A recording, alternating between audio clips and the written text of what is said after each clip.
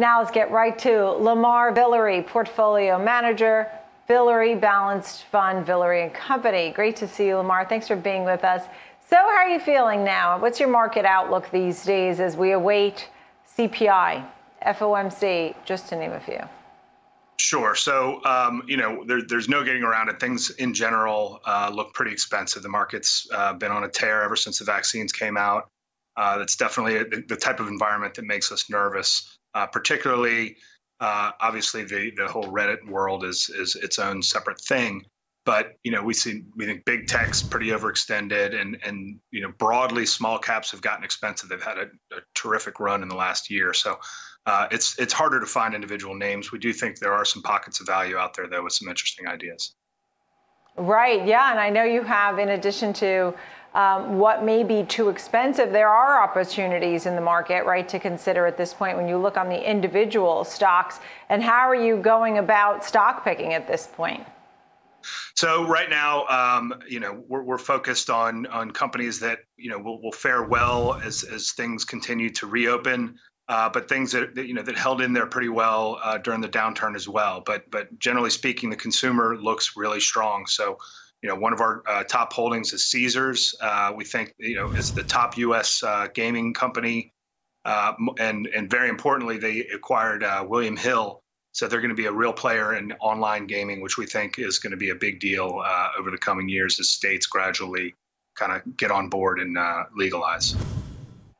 Right. Yeah. When we look at what's going on in the world of gaming, I mean, I think Caesars, just the whole idea about gaming, right, isn't that pandemic related for two reasons. One, people have been gambling more than ever, probably. And then two, you have them traveling to the casinos, too. That's right. And, they've got casinos all over the country, obviously a huge presence in Las Vegas, but they've even got, a casino right down the street from me here in New Orleans, the Harrah's Casino. So they've got those assets. So as people are getting out and about, and you can see it here in the streets, and I know all over the country, crowds are building. People are looking to get together and do fun things. Those casinos are a great opportunity, and people seem to really enjoy them. And again, with the online gaming, that's a huge growth venue. You look at Caesars compared to DraftKings. DraftKings is completely online gaming, and the two are almost the exact same size in terms of market capitalization. But DraftKings is losing money, and Caesars is making money because it has a very profitable casino asset. So we think that's an interesting place to be. It's had a good run, but we think the outlook is really strong. Yeah, absolutely. And, I know you have a couple of others, Open Landing and Teletech. Can we start with Open Landing? Sure. So Open Lending basically facilitates loans on car sales. So whether it's new or used cars, there's a huge gulf between the prime and the traditional subprime. So Open Lending kind of attacks that space. They call it the near prime targets. And what's fascinating about Open Lending is they've got 20 years of data that they're using to make these decisions, whether or where to set the rates. The nice thing is it's a win-win-win. The lender does well, the car seller does well by selling the car, and the buyer gets a better rate.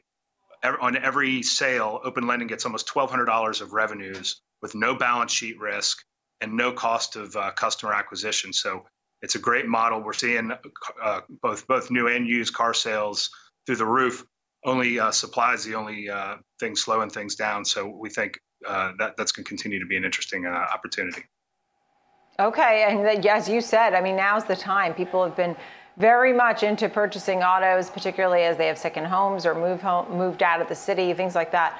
Lamar, what about the last one, looking at Teletech, TTEC? Sure. So Teletech is kind of an interesting way to play, explosive growth companies. So Teletech handles all the customer facing, everything from sales to customer service to warranty issues and such for companies. Their clients are every blue chip fast growth company you can think of, everything from Netflix to Peloton to Apple. So essentially, it's a way for these companies to handle all these, their growth. It's very difficult to staff the call centers as well as handle the digital customer relations. Teletech steps in there. They're adding. We spoke with the management team last week. They're adding a massive number of new clients, and these clients, it's a mission critical part of their business, interacting with customers. That's very difficult. The average call center employee stays for about a year and a quarter. So there's a huge turnover, the huge expense of getting and training these employees, and that's all these guys do, and they do a very good job, and they manage to hang on to their customers for a long time. So it's a nice way to keep an eye on investing in the growth of some of these hot startups. All right. Well, I'm glad you took the time to go through some of these charts and pick out what you believe to be some winners in a market that it's all about the stock stories, because right now the major averages hover around the unchanged line, but there are always some great stock stories that go along with it. Lamar Villere, great to chat with you. Thank you. Portfolio Manager, Villere Balanced Fund, Villere & Company.